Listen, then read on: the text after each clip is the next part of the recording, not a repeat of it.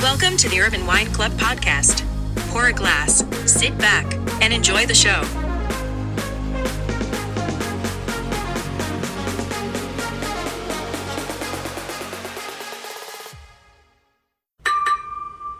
Hello, everyone, and welcome to our first cocktail webinar series of 2021. I'm your host, Fotis Stamos, and as always with me, my main man, Ari Kalos. Hello.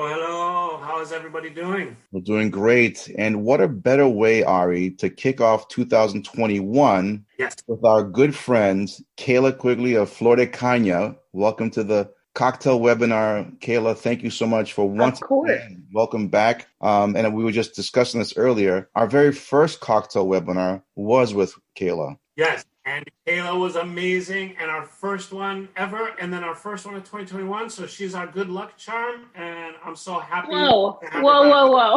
I feel like you guys are setting the bar all the way up here, which is not entirely fair to these poor souls who are watching. It's all because of you, Kayla. Let's just agree on that. But this helped jumpstart our webinar series because thanks to that segment, believe it or not, we got a lot of great interest from other brands and other representatives who wanted to join us and dive into this series. And for the most part, we got a lot of great feedback. I mean, just from Kayla, her presentation, the information she brought, everything, the whole package was just great. And we thank you so much, Kayla. Yeah. Oh, thank you guys. You're very sweet. Thank you. So I want to definitely, again, thank you for joining us and taking time to be with us as always. We feel that you're part of the Urban Wine family, and we have lots to explore for the rest of the year. We'll talk about that later on in the segment. I want to thank all of our guests that are joining us this evening on a Thursday night here in February.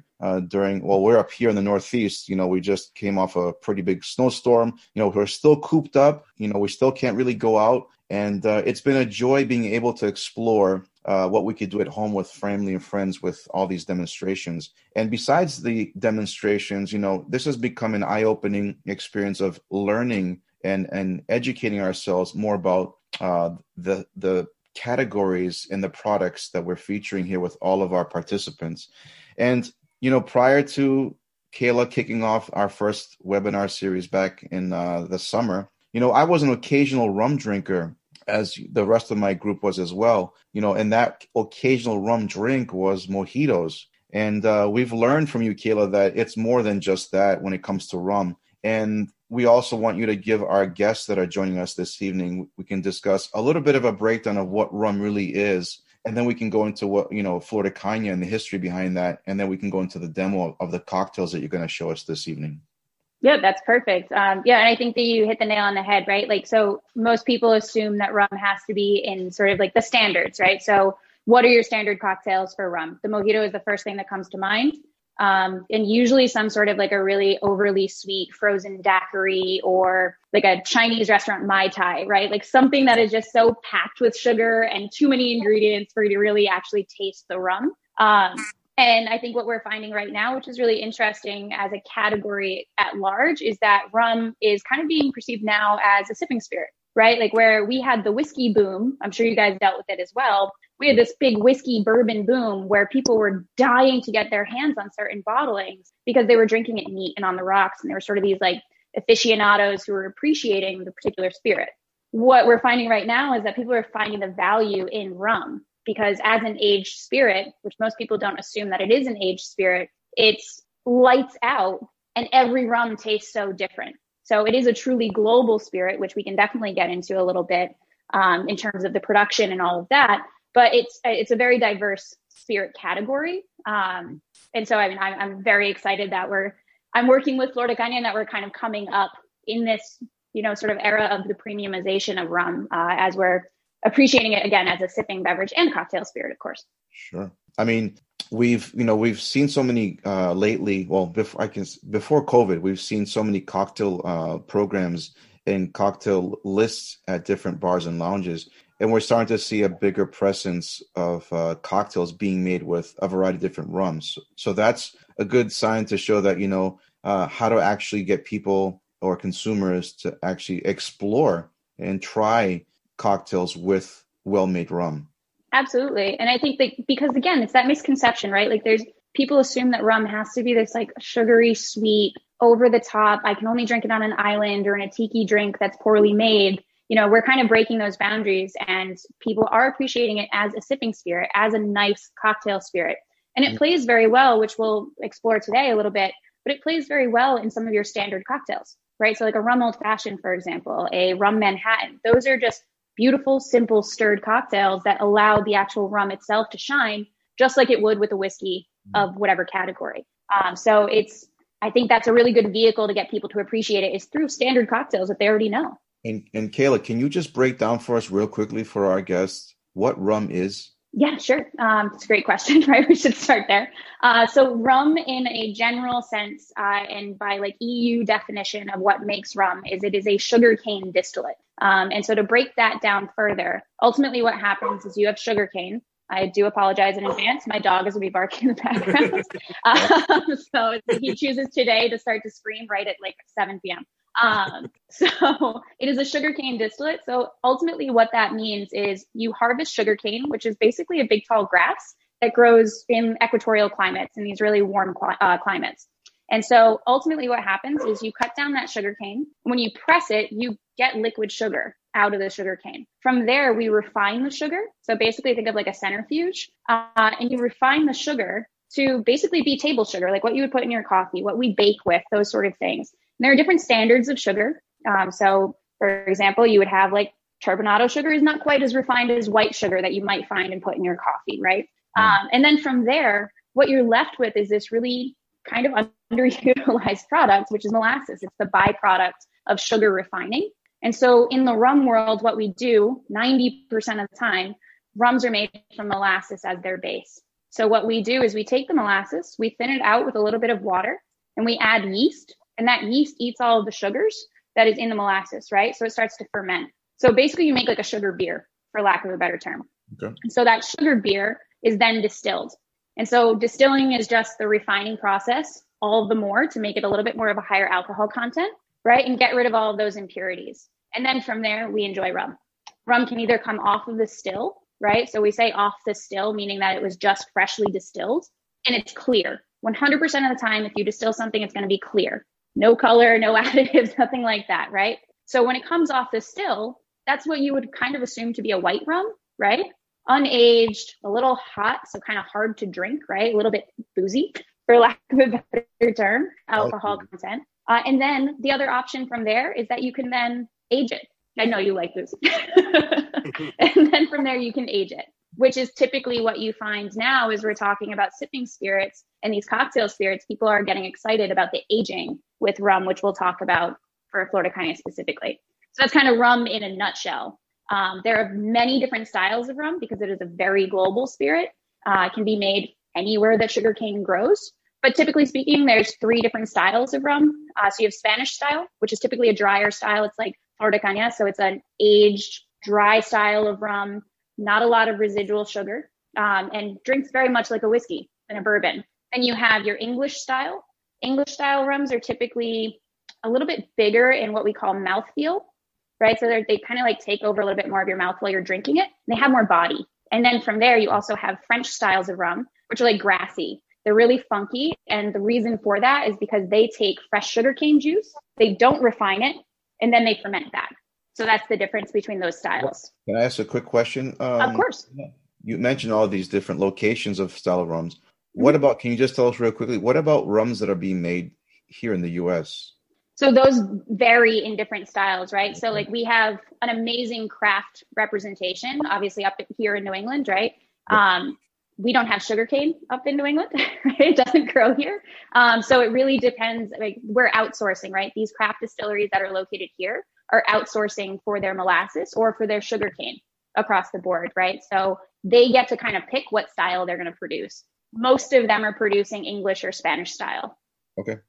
Excellent. Kayla, also, can I ask a question? I don't want to put you on the spot, but Foti, please do. Foti told me that everybody knows about the great molasses tidal wave that swept through Boston way back when. Mm-hmm. Everybody knows the story. Oh, I've heard it my whole entire life, but I didn't know that the molasses was here, according to Foti, for rum production. Is that something that you could verify? Yeah, so it's actually like, not to like derail from the general conversation of cocktails, but in terms of a really nerdy history thing, which makes me very excited. During colonization within the Caribbean, right? Like if you go back to like your fourth grade textbooks, right? We have like the import export trade, we'll call it, right? For political reasons. We have this trade triangle. And ultimately what was happening is that you had these global superpowers of France, the Dutch, the English, and the Spanish that were all taking over the Caribbean and looking for different things. Ultimately what ended up happening is that these English colonies or these English settlements within the Caribbean were kind of this forced monoculture, for lack of a better term, because what they found is that they could create an insane sugar refining process on these islands. Keep in mind, England, horrible weather, just like here in New England, they don't have sugarcane. So previous to the discovery of the Caribbean and sugarcane, they were using like beet sugar and all these really not so sweet ingredients to sweeten their foods, right? So can you imagine the discovery of sugar? Holy crap, like mind blowing, right? So ultimately what was happening is that they were refining so much sugar and sending it back to the mainland that what ended up happening is they were just shipping molasses off to the 13 colonies and to the US, which wasn't the US at the time. And so basically what they were doing is they were saying like, this is waste. We don't want it. We're just going to give it to the colonies here in the mainland in the US.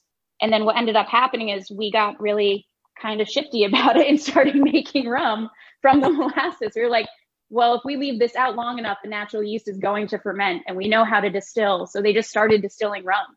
I think it's like 1820, there were about 70 active rum distilleries in Boston. Wow. Yeah. So there's a huge history that just kind of has to do with this, basically a wasted byproduct. And I think so did that molasses disaster set us back? Well, I think what Ari's referencing is like, I think it was in the early 20s in the North End. Yeah, the molasses flood. So did that set rum production in Boston back because they lost so much? I mean, I would imagine. I didn't live it, but I would imagine. Not quite as old as Foci. Happy birthday, Foci. It's Foci's birthday today. Everybody wish him a happy birthday. Happy birthday. I wasn't going to get away with it, was I? No, you weren't. You were not. He is 75, everyone, just so you know. Thank you. So yeah, I can't speak exactly to that particular historical event, but I mean, it was a huge industry in Boston and just along the East Coast in particular, due to, obviously. Interesting. It's just, I never actually knew that. And when he mentioned it, I was like, oh my God, I've always known about the event, but I never actually put two and two together. Yeah, it's really interesting when you get into sort of the trade history and all of that for molasses in particular. And the phrase "no taxation without representation" is actually linked to the rum trade and molasses because essentially the British colony, the British motherland was basically trying to get away with taxing products that they were just not actually supposed to be taxing. See, Foti, this is why I love Kayla, because you don't just get the cocktail demonstration. I'm a nerd. This is the full experience, right? This is the full experience. I'm too nerdy. No, it's awesome. Listen, this is what it's all about. It's an experience. It's beyond, having, pretty faces and knowledgeable people and great techniques. It's also the experience of being able to bring something to the table that really inspires, educates, and all that goes into an experience. So for us, that's what it's all about. And I'm sure Kayla knows that from this point on. I love it. I love the, why do we drink and how do we drink and why do we drink the way that we drink, I think is very, very important. So excellent. All right, well, I pause my nerdiest.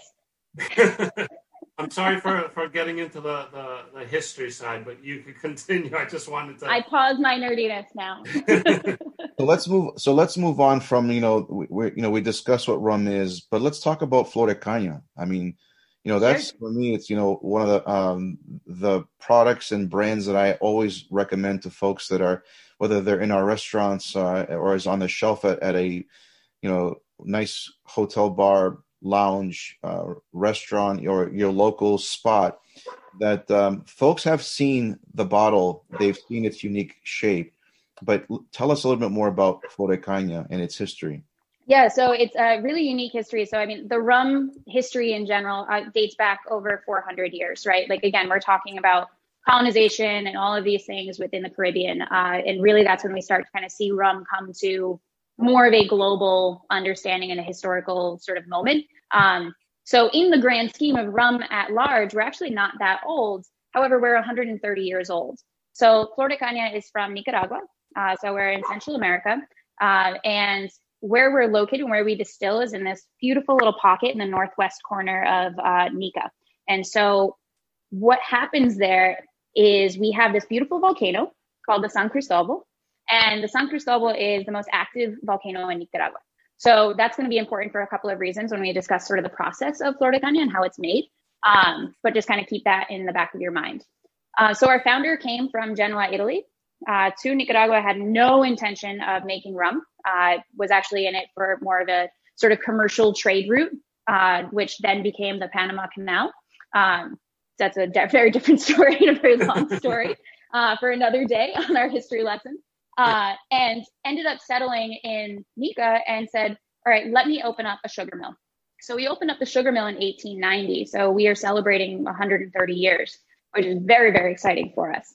And our founder, who I affectionately call Papa Pelas, ended up making rum just to celebrate the harvest. It was not for any commercial purposes. It was just because. And what they found is that they actually had a really great product for a couple of reasons, right? In the wine world, y'all talk about terroir all the time, right? Like, and maybe you guys can kind of just give a quick little description of like, what is a one-word line for terroir if somebody comes in and asks you in wine terms? Like, how would you define that for your pals? I mean, as far as the term terroir, I mean, it's for me, when I think of terroir and someone else like, what does that mean? It's basically everything. It's about your environment, and it's about the energy that's around you or surrounds you. So it could be the combination of soil, climate, just, the location that you're at in geographically, levels, how high, elevation, all these things contribute to, I think, the term terroir. It's basically what compromises this whole environment, this bubble. Sometimes I look at it as a bubble. I think that's perfect. Right? Bubble is the perfect think of it. Like, and in terms of what, I think that's perfect. I mean, in terms of what Flor de Caña does and where we're located, where we've got Pacific winds coming in, so we have hot winds, we've got 37,000 acres of sugarcane, and then we have this really hot volcano. So we've got this little microclimate or bubble where we're located. So it ends up being really, really important to us in terms of our sugarcane growth and the aging. So again, flash back to about 1890 when our founder opened up this sugar mill. It was very small, right? We didn't have this kind of grandiose idea of what we were going to be. They found out that with this given terroir, they actually were able to produce some really great rum. So flash forward 130 years, the Pelas family still owns Flor de Caña, which is very, very unique. About 3 in 10,000 companies make it to 5th generation in any industry, not in the spirits world in particular, just in any industry at large. So we are, Eduardo, who is our current owner now, has our current CEO. He has 2 sons. I'm sure that one of them, if not both, will be working for Flor de Caña down the line. And there are no statistics on a 6th generation family. So we would be one of the first global brands to have a 6th generation ownership. So we're very proud of the 5th generation ownership and looking forward to that. So definitely a differentiating factor. That's a lot of pressure on those kids. Those poor kids, man. Those poor kids. So they're going to drive them to drink. Good thing that's what we do. So we flash forward 130 years. So Flor de Caña, the way that we are produced is that we take, again, that sugar, right? We have 37,000 acres of sugarcane now. We've definitely expanded over the years. We are single estate still to this day. And now, again, what does single estate mean? It just means that we control the process from field to bottle, essentially. So everything that happens in our sugar refining, everything that happens in the field when we're actually harvesting the sugarcane, through to the refining process at our sugar mill, through to the molasses and fermentation process, all the way through distillation, all the way through aging, all the way through bottling, we oversee all of it, which is huge and a huge distinguishing factor for Flor de Caña. Coming back to your question about like these craft distilleries here, right? In the US, they cannot be single estate. They don't know where that sugarcane is necessarily coming from. They don't know what the conditions are in that particular space. So that's kind of a leg up for us and something that we're very proud of. When we produce our rum, we do so with 100% renewable energy. We are the most sustainable rum brand globally in the world. So for us to be a global brand distributed in 70 plus countries and be the most sustainable in the world is something we're very proud of. And this is certified by a million other third parties, but the one that we actually care the most about is fair trade. So we are the only global spirit to be fair trade certified. And last year, 2020, we received our carbon neutral certification. So we're the only spirits brand globally to have both. Wow. So we're pumped. Congratulations. Thank you very much. Yeah, we're very, very excited about it. So sustainability is really at the core of what we do. So in terms of how we produce our rum, we take the sugarcane, as I was saying earlier, we take our sugarcane, we press, we refine. There's a byproduct of that process, which is the leftover husks from the actual sugarcane, like the stalks themselves. We take that and we chop that up. It's called bagasse. We take that and then we, from there, burn that, and that powers a steam turbine. Oh. That steam turbine is what powers our entire distillery. So distilled with 100% renewable energy. When we go into fermentation, it's a really unique process. And then from there, we go into our fermentation. There's two things that happen when you ferment a product, right? You get alcohol and you get CO2, right? The bubbling that happens on top of those fermentation tanks. Most companies will just have open air fermentation, which is fine. However, that CO2 is kind of a nasty byproduct for the environment. And so we have closed fermentation tanks and we actually collect the CO2 that comes off. We use a separate company called Carbox. And what they do is they collect it basically in these propane tanks, like, giant gas tanks, and they sell it back to beer and soda companies in Nika. So there's zero waste in our fermentation. That's amazing. Oh my God. So zero waste. And then from there, we go into distillation. We distill 5 times. And the reason that that's important is because we're stripping away those really gnarly, like sort of alcohol tastes, right? We've all had bad alcohol before, whether we wanted to or not. We've all had that, like, oh my God, it burns going down. It's horrible. A buddy of mine who is not in the rum world, he's in the gin world. He is one of the distillers for Sipsmith. If you guys have worked with him, Jared Brown told me, good spirits warm and bad spirits burn. And so I thought that was a really, really unique way to be like, okay, I can understand that. Like, alcohol shouldn't be completely neutral, right, for our bodies. But if you're going to actually remove paint, yes. Yes, then yes. But so good spirits warm, bad spirits burn. And I think that applies to all spirits in all categories. And then so from there, that's why we distill it 5 times. So it's a really clean, non-ethanol on the nose or on the palate or anything like that. And then we go into aging. And so we age from 4 years, which is our youngest rum that we produce, all the way up to 30 years, which is where we can really extract the most out of a barrel. We use all ex-bourbon barrels. Reason being that, for those of you that know or do not know, if you are producing bourbon, it has to be, in order to age it, has to be new American oak. So think of the bourbon world and how big that is. There's a lot of barrels that can be used again. So we repurpose those barrels and they actually kind of have this really nice vanilla char. There's a flavor that exists within that barrel. So we finish our rum with those barrels. We have a cooperage on site as well. So it's not that we just get the barrels and then we just throw rum in them. We actually recoup and repurpose the barrels. We'll rebuild them as well. Any barrels that we can't use, any staves that are cracked or broken or what have you, we turn into furniture and we sell. Whoa. So it's a full... You guys are like the overachievers of like every single thing you're doing. Like, I don't know if you know this, but we're like super sustainable. It's amazing. Like you guys are like my favorite company. Like, aside from the fact that you make really good rum, just listening to this makes you my favorite company. It helps that it's delicious. It does help. I mean, I'm saying, like, I know that it's delicious because I've from our very first cocktail webinar with you, and Foti graciously gave me some of your best stuff, and it was amazing. What a guy! But just and the birthday guy. I love it. And but aside from that, just listening to this whole like story about your company and the history of it, it really is very impressive. And I'm very why wouldn't you support and drink a product from what Kayla just said? Yeah. which I mean, we'll talk additionally about like the sustainability portion and that sort of thing. Like obviously it's near and dear to our hearts. And, you know, we, over the past 130 years, we've had to kind of hone in on that as being something that was really important to us and like at the core of the ethos of our brand, right? Like, so it's not that it's always been like this, but we're trying to set the standard and kind of move in that direction. And I would argue that we are setting the standard for the spirits world with that. And then coming back, like, you know, I mean, Ari, we talked about it last time as well. Like the fair trade certification is so important for us. And it's such a distinction because again, let's just be pretty frank about it. The rum trade and the rum history is not exactly a pleasant one. It is like rife with social injustice, to say the least. And it is, you know, it's got a pretty gnarly history. And so fair trade for us is really important because what fair trade accounts for is sort of this holistic understanding and sort of accountability, right? So it's in 3 parts. So the first part is environment, right? So all of the things we just talked about for renewable energy and the carbon neutral and all of these things, thumbs up. We tick the box on the, you know, on the environmental. But there's also 2 components that are really important, which is our community, who lives where we produce this rum, right? Who's around us? Who's a part of the Flor de Caña family outside of the Palas family members?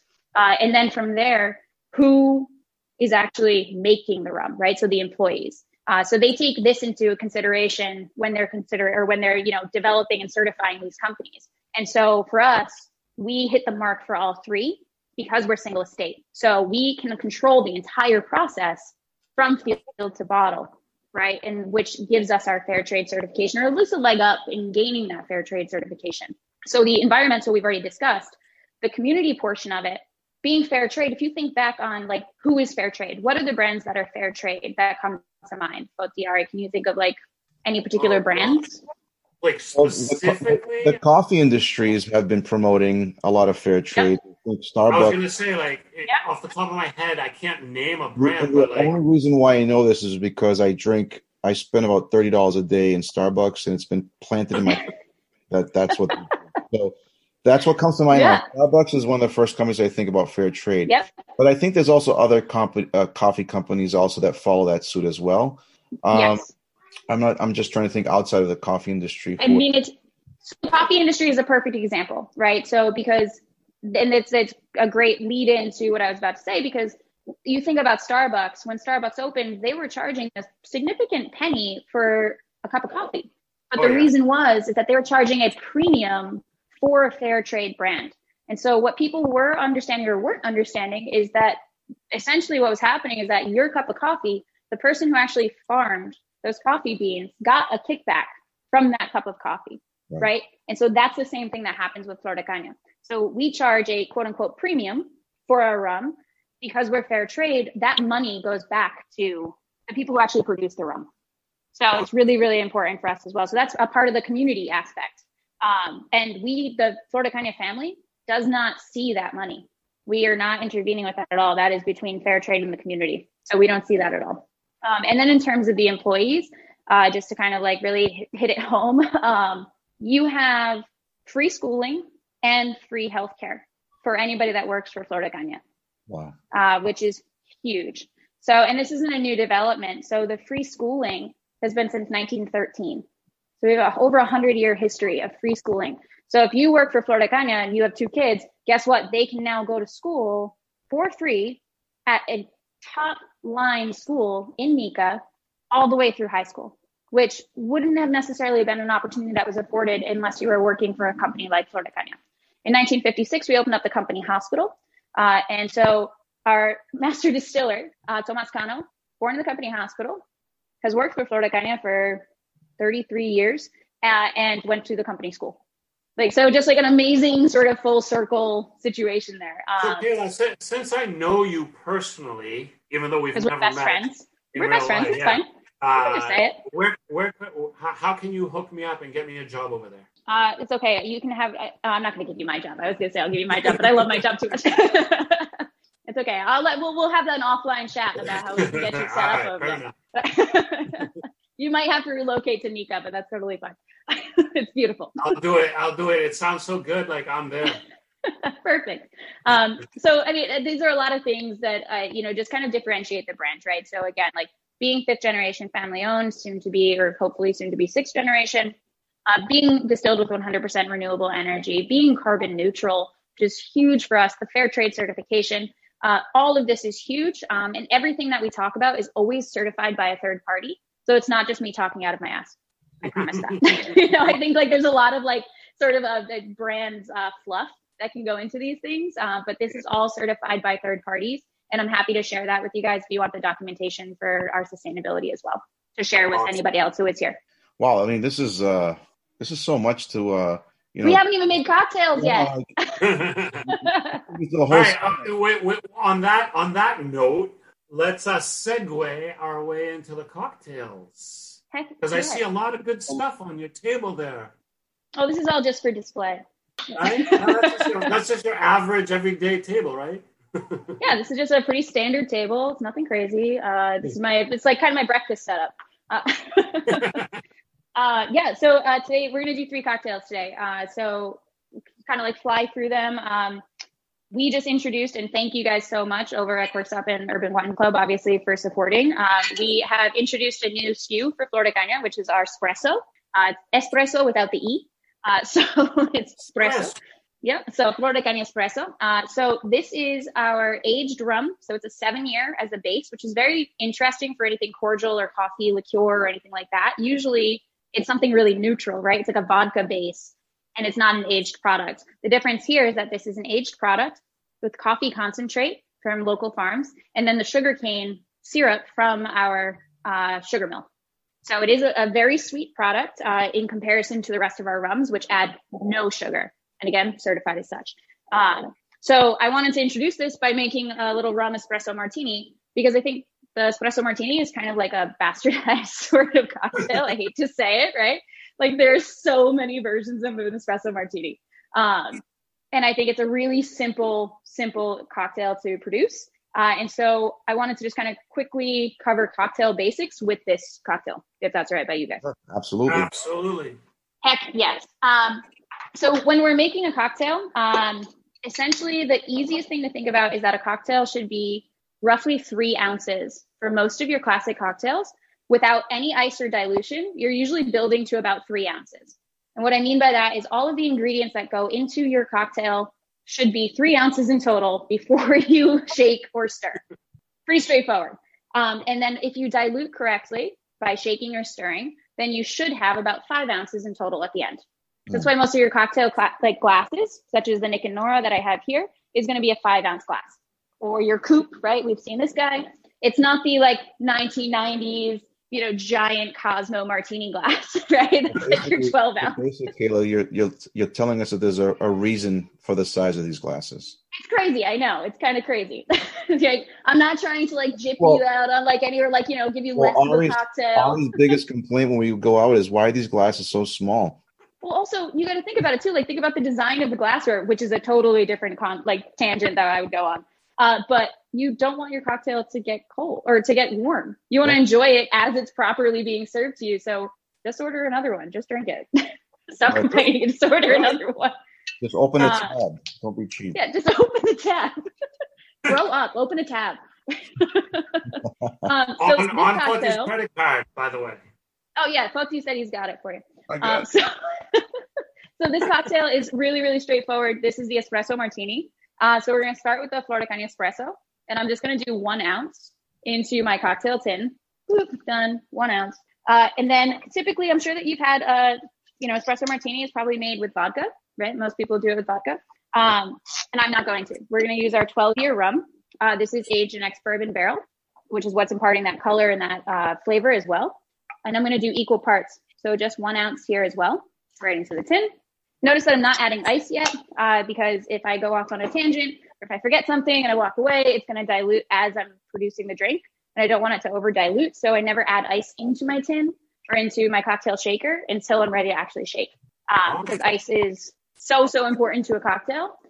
You should really have about 30% dilution, give or take, on most of your cocktails, arguably. And that's a whole separate conversation on an ice tangent that I can go off on. So far we've got our rum as our base. We have our espresso liqueur.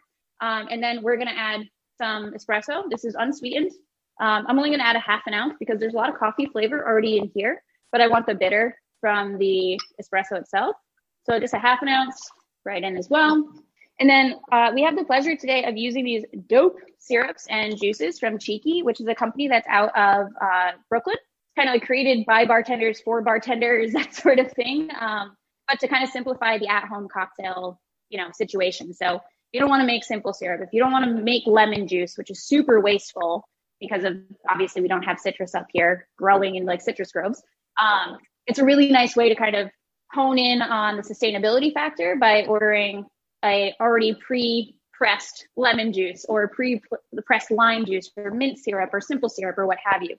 So I'm using their simple syrup, which is just sugar and water. Very, very straightforward. And I'm adding a half an ounce of that into my cocktail tin. Easy peasy. And then from there, ice into my tin. You don't want to be stingy on the ice. Again, you want it to be properly chilled and properly diluted. And then I'll lock my tin. You might be using a Boston shaker, which will have the glass on the other side, which is totally fine. These are just different styles. They do the exact same thing. And then when you're shaking, what you want to do is essentially you want the ice to hit both sides, right? So like this is not a shake. It's kind of lame. I've seen that a million times, right? You want to like clack it.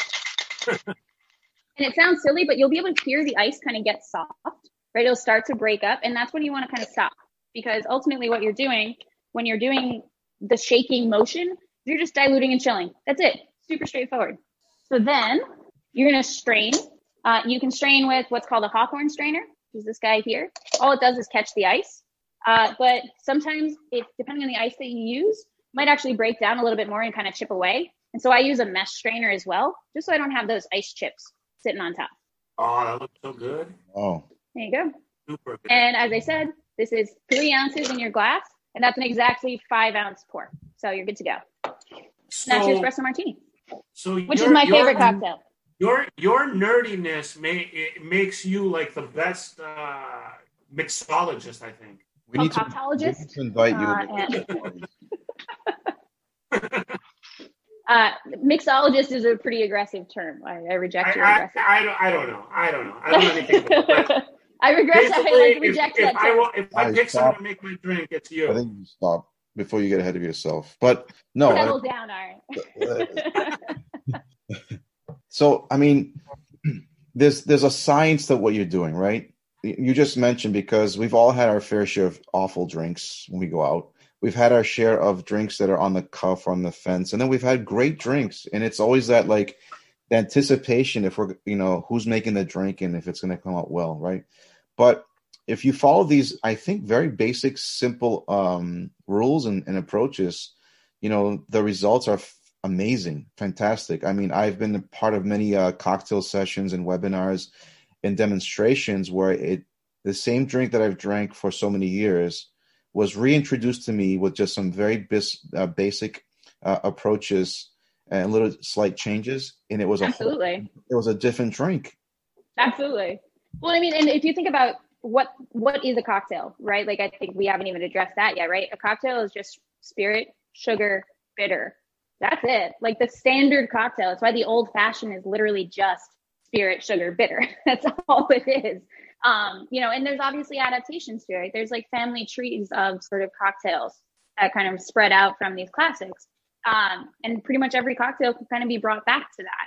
And I think that there's standards for a reason, right? And so when I say that there's a 3 ounce build for most classic cocktails, it's because it's built from that particular type of cocktail family, right? For lack of a better term. So when you have these sort of like over the top, really crazy ingredients that are always so like complicated and, convoluted, you lose the spirit and you lose the kind of intention of the cocktail, right? Right? Like, how many times have you had like an over the top, like super gross frozen, strawberry daiquiri or something like that? It's like, I'm just drinking sugar. That's all I'm enjoying right now, right? So you're saying I shouldn't go to TGI Fridays for my cocktails every time? Listen, I respect Fridays for what it is. They are great at flair bartending. Do not speak ill of TGI Fridays. But I mean, like, there's standards for a reason, right? So like, and I think right now what we're finding as the rum world and the spirits world in general is adapting, people are at home, obviously with COVID and all of this, like at home, people are starting to appreciate cocktails and get a little bit nerdier, which is exactly why we're doing this right now. So like, like people are starting to kind of figure out, why do I like what I like? Why did I enjoy that cocktail? How did they make it? Can I make it at home? These sort of things are starting to come to the forefront. So I think what's going to happen is we're going to have less of this over the top crazy cocktail phenomenon that was here for a few years. And it's just going to be simple, like easy, great execution, right? Like make a nice espresso martini, make a nice classic martini, like nice Manhattan, 2-spec, make a nice, old fashioned, these sort of things. Like I think people are going to start to appreciate that a little bit more because they're doing it at home, which is great. I agree. And then, so, again, like what is a cocktail right now? I mean, we just added bitter from our coffee element. We added sugar from our espresso and obviously from the simple syrup. And then we added a little bit of rum. That's it. It's the simple build of a cocktail. The other thing that we added is ice. And I cannot understate, or overstate rather, the importance of ice in your cocktail. So I recommend, if you are an at-home cocktail person, invest in some 1x1 small little silicone cubes and trays, because you will have a very different cocktail experience with nice ice that breaks up evenly as you are stirring and actually dilutes your drink evenly. But again, that's a different tangent, but just food for thought. Yeah. Can you just tell us the name of this guy that's next to you? Which one? The little guy to your left. Can you see him? He's right there. That guy? Yeah, that guy. You can see that guy? I can see him. What's his name? Hey, bud. That's Cicero. You want to be a part of it, bud? Are you so cool? You can get up here if you want. He's like, what are we doing? Sorry, I was just looking at him, and he's so cute. I was like, I can't see my screen. I couldn't see. It was like my name is blocking it in the thing. So I was like, I saw him there. Moment. I just want to know. I had that creepy moment where I was like, who's behind me? I was like, what are you seeing that I'm not seeing? Who's the guy with the Jason mask right next to you? Exactly. I was like, it's just a wall. I don't understand. Sorry, I just no, that's Cicero. That's my little dude. He's the one that's been screaming in the background. He's a cutie. He is a cutie. So, and then, moving forward in terms of our cocktails, so the espresso martini, I think, is definitely on the rise. We're seeing it kind of all over menus and things like that throughout the city. But I wanted to do kind of a fun cocktail for those that are maybe a little bit hesitant towards egg white cocktails or haven't really had an egg white cocktail. And go into sort of the other family of cocktails, which is the sour. So sours are typically made with a citrus ingredient, right? To give it that sour element. So it's spirit, sugar, bitter, and then citrus. So these are your sours. It's like the margarita, it's the daiquiri, it's those sort of cocktails that we're familiar with. But egg white has been introduced into sort of the cocktail lexicon for what we call mouthfeel, right? It kind of enhances the overall mouthfeel of a drink.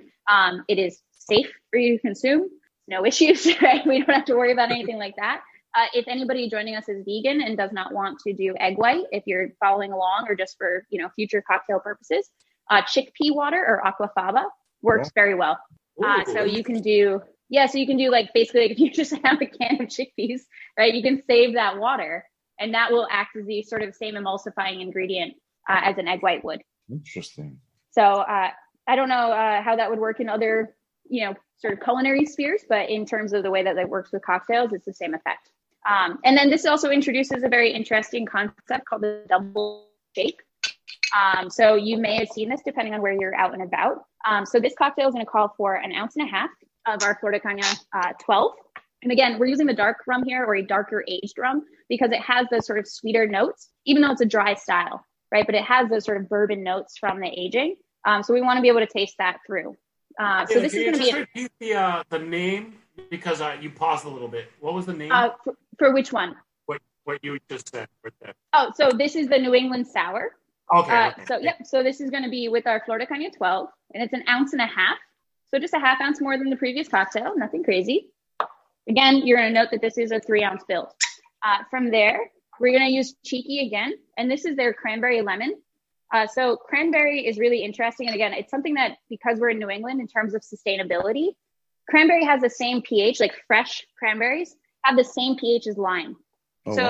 You can utilize fresh cranberries as that sort of sour agent instead of having limes, right? Again, we don't have citrus here. So just ways to kind of combat that, depending on what you're trying to do for your cocktails. And I'm going to use 1 full ounce here because this is a syrup. So it's their cranberry lemon syrup. So that's going to act as kind of a nice little mix on my sour and my, my sweet. And then they have their lemon. This lemon here is going to be shelf safe. So what that means is that it's likely pasteurized or has like a shelf stabilizer in it. So you can have it for a few more days than you would normally, or a few weeks rather, fresh lime juice in your fridge. And we're only going to add a 1/2 ounce into this because again, it's going to be pretty tart, right? So we want to kind of counteract that. And then here comes the fun part, egg white. So you're just going to crack your egg and you're not going to let the yolk fall in. Just let the egg white fall in, discard the yolk off to the side. And then what we're going to do is we're going to do double shake. So one is called a wet shake. You can imagine that that's with ice. And then one is a dry shake. So very straightforward. So what we're going to do is throw a couple of cubes in there. Doesn't have to be all the way up to the top. Doesn't have to be a whole lot of ice cubes as I'm throwing them around my dining room, or my kitchen rather. And then we're going to aggressively shake this. Reason being, again, we want to emulsify and really mix in those ingredients. So this one's going to be pretty aggressively shaken, and then we're going to do it twice. That's number 1. And then you're going to strain into the exact same tin or glass or what have you. Remove the ice. So just like you would pour into a glass, you're just going to do it right into your tin. You're going to get rid of that ice from the tin itself. And then you're going to shake what we call a dry shake. This has no ice in it. And then you're going to do that for about the same amount of time. And it feels weird because there's no ice, so you're just like kind of awkwardly shaking, putting a lot of effort into it. But then what you're going to find is that you have a really beautiful cocktail. All right, I got to see this. You're like, prove it, buddy. Oh, yeah. Yummy. And again, a 5-ounce build. So, that looks so good. What? Well, why are you in Somerville, dummy? Should have come to Brighton. I know. Uber your ass. I mean, I made it 8 hours here. I could have another half hour. I've been only 20 more minutes. Yeah, 20 more minutes. 20 minutes. Yeah, exactly. That looks so smooth. It looks very smooth. And so as you'll see, like it's going to start to settling out right now. So you have like sort of that like almost like a beer foam head on the top. That's just from the egg white. And all that does is, again, it helps with the mouthfeel, quote unquote. And I hate that term, but it's the best way to describe it. It's just the way that you feel while you're drinking the drink. So I hate it, but it's true. Textures, right? It definitely changes. Exactly. It changes the texture. It's actually Foti's middle name, but I don't understand why. So would you recommend all sour cocktails to be hit with egg whites?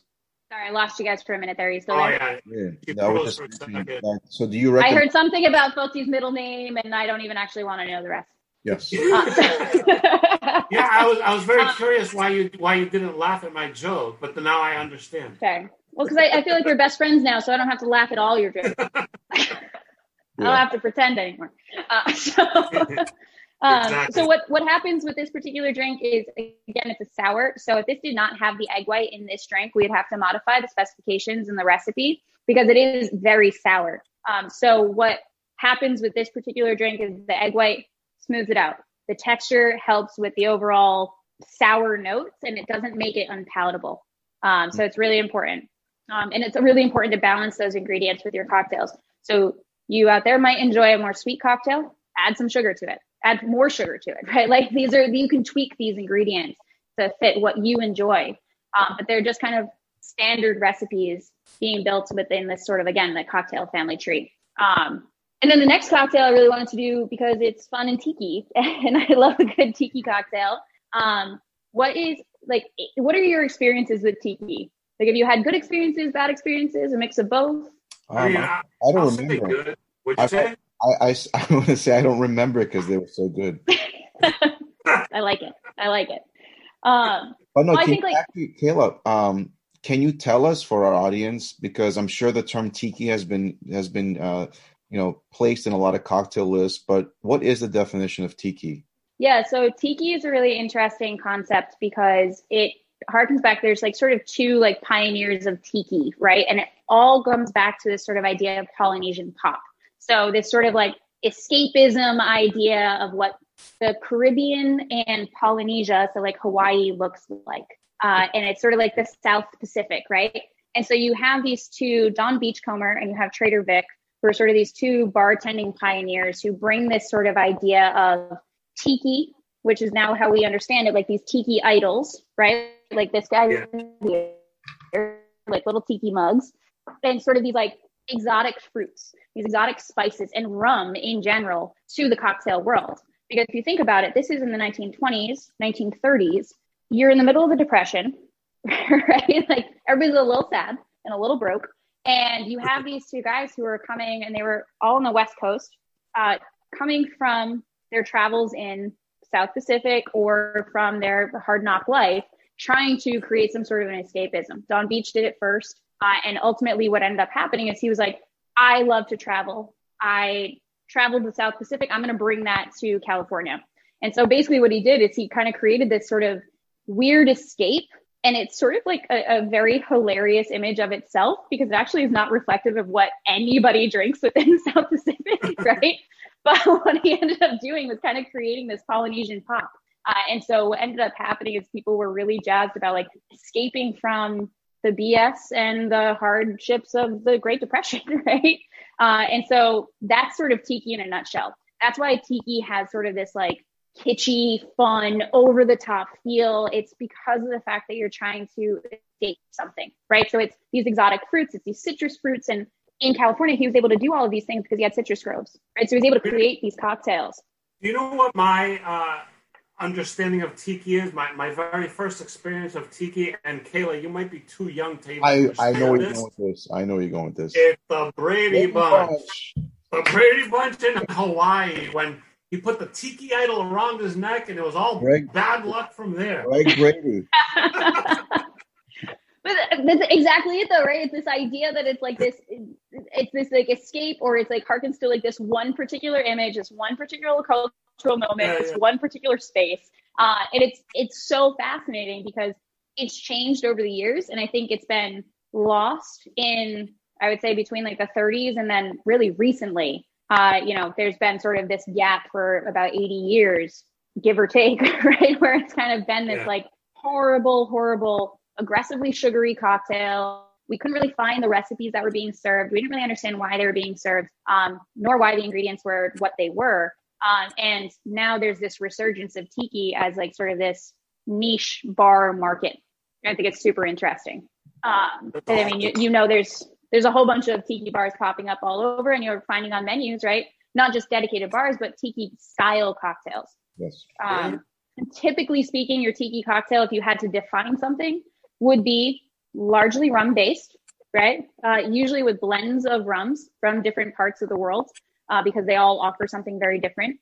You have a citrus element, and then you have spices, and you have bitters, and you have sugar. So the spices are kind of something that is newly introduced. And so what we're going to create today is a coffee grog. So a grog is typically a cocktail that is made with rum, usually a navy strength, so something that was like over the top in proof, and then has a spiced element mixed with a citrus element and a sweet element. And then obviously water, which is denoted as just water in most of the history text, but it has to do with obviously dilution. So easy peasy. So I like that. Yeah, so it's a really great cocktail. Kayla, you're teaching me a lot of things tonight. Well, so we're not making a navy grog today because we're not using overproof. What we're going to be doing is what I'm calling the coffee grog. It's going to be a little bit. Everyday life is navy level.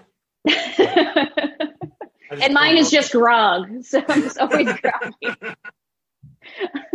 So what we're going to do as we wrap up with our final cocktail is going to be 12-year, our espresso. We're going to use some lemon juice. We're going to use some bitters. We're going to use some pineapple juice to add a little bit of sweet and then a little bit of acidity as well. And then we're going to use some honey. So it's going to give it kind of a nice little balance across the board, and then a little pinch of salt as well to kind of like pull everything together in our tin. So this is the only cocktail that we're making that is not a 3-ounce build. This is a 4-ounce build, a little bit higher. But reason being, it's a navy build, top build. I like it. So we're going to go just 1 ounce on the 12-year. And what you'll find in a lot of tiki cocktails is that there are a lot of ingredients, but they're usually smaller portions, right? So it's not going to be that you have 1.5 ounces or 2 ounces of whatever. It's going to be like one of this, one of this, one of this. And it's all going to kind of come together in this really beautiful way. So then we're going to add 1 ounce of our espresso. Yum, yum, yum. Maybe I'll just deviate and I'll just make an espresso martini again. Really throw you guys off. What are we going to do? Nobody knows. A little bit of lemon juice as well. Again, you need that citrus element. So that's just going to be a 1/2 ounce there. And I obviously play around with these ingredients. Like if you're picking up the cheeky things, like the cheeky ingredients, play around with them. They're a lot of fun. And they vary from fresh lime juice or fresh lemon juice. So obviously just have some fun with your cocktails. And then honey. So that's going to be our sweetener that's added in there as well. 1/2 ounce of pineapple juice. This is just canned. Fresh is always best when it comes to really any juice. But again, keep in mind the sustainability portion of that. Like it's not entirely sustainable to be shipping pineapples all over the place. A couple of dashes of Angostura bitters. And what bitters does to a cocktail is kind of what salt does to a dish.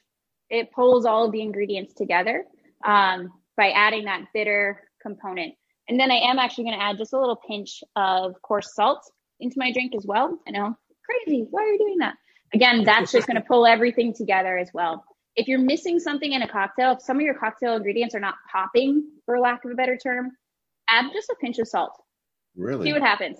Because it's going to expand some of those ingredients. Your sugars will be a little bit more vibrant. Your citrus will be a little bit more vibrant. So it's an odd thing to think about, but it does definitely work. So then we add our ice. Again, we never add ice to our tin until we are ready to actually produce the cocktail. I do this without making a mess. And then we are going to shake. And the pineapple juice is going to have kind of a similar effect to the egg white because it ends up actually really kind of foaming when you shake it. It's really beautiful. And then we're going to use a taller glass, Collins style glass. And then you're going to do what we call just dump. So you literally just put it all right into your glass. Oh my God, that looks so good. And tiki is a lot of fun. You want to have garnish on your tiki drink. We haven't added garnish to the other two because there's no reason for it, right? Garnish should be something that is useful. It imparts some sort of flavor for whatever reason. And so I'm going to put a butt ton of mint into this drink. Some dehydrated pineapple as well. Oh. And a tiny little orange just because it looks beautiful. And again, dehydrated so I can extend the use of that particular citrus fruit. And then a reusable straw rather than using plastic. The reason for the mint on this is that we have coffee, we have sugar, we have citrus. The mint is going to kind of pull it all together with the herbal quality and the freshness. And about 60%, give or take, of your taste is your nose. So that's the reason that we add these sort of ingredients into our drink. And that's why mint is really important for a cocktail. So cheers. There's your grog. Wow. Looks so good. The only thing that's missing is us there trying those cocktails. And that was your call, not mine. Kayla, you're the one host who makes the fact that we're not there a true injustice because your these fault, cocktails. I refuse to accept responsibility for that. All right, so moving forward, we are going to be reporting live from Brighton. Yeah, we gotta do post-vaccination or post-COVID or whatever. Right. Whatever happens, like we gotta get with you to get some of these. Like they look amazing. They really do. This has they all taste horrible. Don't worry, they're just gross. Yeah, I'm sure. It's a whole bunch of yuck in a cup. Who's gonna help you now with these drinks? This 1, 2, 3 drinks there. You gotta have some. What do you mean? I got the dog. All right, fine. But no, Kayla, what do you mean? This has been great. As always, you always keep the pushing the level up as always with your demonstrations, your plethora of information, your knowledge, your passion, and I also sense your great devotion to the company that you work for. I mean, thank you. You can't not be devoted to this company. This sounds like an amazing company, and Kayla has an in to get me in there. So yeah, so this actually might be the last time we all see Ari. He's going to be, filming down in Nika. The next one. Screw Urban Wine Club. Right? Yeah, I'm out of here. Why don't we take this time now that we're coming to the finale of the segment is to have our guests ask Kayla or us any questions about tonight's demonstration, something about the cocktails, maybe something about Flor de Caña. If we can leave it open, please feel free to ask questions. But I did see a comment that I want to address from one of our guests this evening, from Andrea. who kind of, I think, give us a little bit of a fact check about molasses during the right. I think Ari, if you can find it, I guess I got it right here first. So Andrea, thank you so much for joining us. Thank you for participating, and thank you for the fact that Andrea made put into the comment box that molasses was stored in Boston. The molasses that was stored in Boston actually was created. That created the Great Molasses Flood was used for the military. That's I didn't know that. It was used in munitions. Yeah, for interesting. So thank you for. I like it. Yeah, this is what Andrea, where were you on the night of the Great Molasses Flood? I want to know because you got a little too much information here. That is so interesting. I did not know that. I'm limited in my scope. Well, Andrea also commented that this has been amazing. Thank you so much for hosting this event. And that's basically all you, Kayla, because right, you really did. You brought the knowledge, you brought the information. I learned a lot. Like we had a webinar with you, and I learned a lot then. So this time around, I was like, all right, now it's going to be about the cocktails. And again, I learned a lot. And it's just amazing the knowledge you bring. And if we appreciate it so much. I appreciate it. If I can add a couple more notes as we're going through this, is that for our guests, you can find the Flor de Caña products, the 12-year Nespresso on our platform, on our shopping cart at Urban Wine Club. You can also find the Cheeky products also on the Urban Wine Club platform as well. And people can just simply order online, click, and we'll ship it right to their door. You became a floating head now. Perfect. Just so you know. Yeah, I like this little background situation that's happening. It's like Max Headroom over here.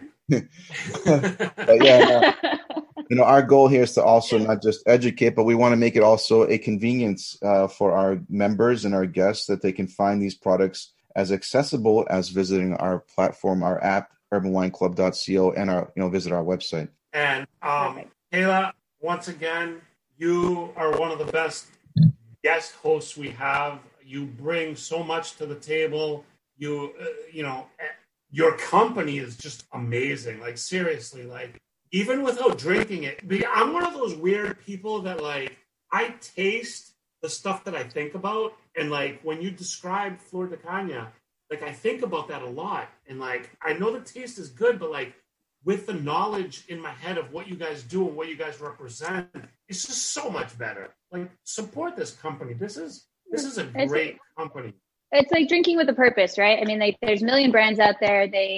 Not to keep anybody too much longer, but there are a lot of brands that have approached bartenders out there, or mixologists or bar managers or whatever, like because we have the cocktail knowledge, right? So it's easy to kind of like make that transition. But what ends up happening is that these brands come at these people and they don't have the same sort of like core pillars, right? The brand pillars to kind of like stand on. And if I don't work for Flor de Caña tomorrow, I would still drink Flor de Caña because of what the brand is, right? And it's not only just great liquid in a bottle from our 4-year all the way up. It's just like the brand itself and the people that I've met and have had the privilege of working with who produce it. I'm proud to do them the service to actually be able to serve, these cocktails, or they're just, liquor to lips, quote unquote. That's why I keep harping on the subject, because it is so cool what you guys do. Like, I can't get over it. I just keep talking about it, and it's so amazing. Because of that, we're going to bring Kayla back again. So absolutely, let our folks know that Kayla she can't start our 2022 segments. She has to come back before. I know. We need something in between. But we did agree with Kayla that we'll run a series with Kayla and Flor de Caña. Seasonally, there's going to be a great opportunity for different cocktails based on the seasons that we're going to roll into. So, I mean, we're in winter now. We're definitely going to have Kayla back, right when we get ready for the spring, which I think is not that far away, because I was told today that we're close to just 50 days till spring starts. Well, I was going to say, is it ignorant of me to say that, like, thank you, Foti. Is it ignorant for me to say that, like, it would be so much, like, is spring and summer the rum season? I think it's all year round. I mean, it's all year round. I believe it's all year round, but I'm saying for the lay person. Yes, I think that's the cocktails that are created that are like citrus forward, like mojitos, for the example, right? Like I don't want necessarily a mojito when I'm freezing, but it's sort of people don't understand, or the misconception is that you can't enjoy rum as a sipping spirit. I want a nice glass of bourbon. I want a nice old fashioned, right? But you can absolutely have a rum old fashioned or a stirred rum cocktail, something spirit forward, something warming in those winter months. I think that right now, like the biggest challenge is to not just for Flor de Caña, but for the rum category as a whole, is to get people to understand that you can enjoy rum year round. Doesn't matter where you live, right? Like you can enjoy rum year round. So I think that's really important. And the cocktails that you made, like I'd say 2 of the 3 I would enjoy in winter, no problem, because they look smooth and they look very. Let's be honest. If it was given to you at any time of the year, you'll drink it no matter what. Yeah, shut up. You're drinking no matter what. I'll drink whatever, whenever. I don't care. Like that's me. Yeah, what do you mean? I don't represent the normal person. We know this. On that note, we should all leave so that Ari and his head can fit on the screen. But again, Kayla, thank you so much for doing this for us. You've been great as always. You make me want to drink rum all day every time we talk. But thanks again for your expertise, great showmanship. You're a wonderful person. Let's put it that way. You're awesome nerdiness. All right, Ari. I think we want to thank our guests. Thank you. I love working with you guys, and I appreciate everybody. Excellent. Thank you. All right, Poti, any last thoughts? I just mentioned to our guests, again, visit urbanwineclub.co, download our app as well to get all the fun information about events. Also, all the great products that we keep loading to our platform. You can connect with other members on our app as well to share information about what's happening, what's trending, what's cool, what you're drinking. Follow all our social media. On that note, Foti, if you have more questions or if you want to understand more about Flor de Caña, connect with us on the app. And, we have, Kayla says we're good friends now. So, we'll directly connect with her. And Kayla, if you haven't joined the app, can you download it? I don't think so. What happened? We missed you for the second there, Kayla. Oh, I couldn't. You guys broke up a little bit there. I was going to say, if people have questions more about Flor de Caña, anything else, like connect with us on the app and we'll ask you. And then I said, maybe you should just download the app too, so you could be on there, so we could directly connect with you. I love it. Done. No problem. Cool. It was amazing. Thank you guys so much for joining. To everybody that tuned in. And I hope that you enjoy some rum espresso martinis. I think that's like the easiest win out of all of these cocktails. Absolutely. As always, thank you to Poti and Ari for having us. And, the Urban Wine Club is a great educational platform, and that's what we're all about. So thank you. Keep it rolling, and I'm looking forward to see you guys not in 2022, but a couple more times this year. All right, Kayla, you're awesome. We thank you once again. Foti, thank you so much. Thanks everybody out there for listening, for watching. We're going to post this tomorrow, February 5th, and we will have all the links to Flor de Caña. Thank you, everybody. Thank you, Kayla, again. Of course. We learned so much. You're awesome. We love you. I don't love Foti. He's mean to me, but it's his birthday. And it's his birthday. But we have to be nice to him. Thank you, Happy birthday, Poti. Thank you very much, everyone. Thank you, Kayla. Bye, guys. Thank you so much. See you. Thank you. All Thank right. you. Good night, everybody. Thank you. Have a good night. Bye-bye.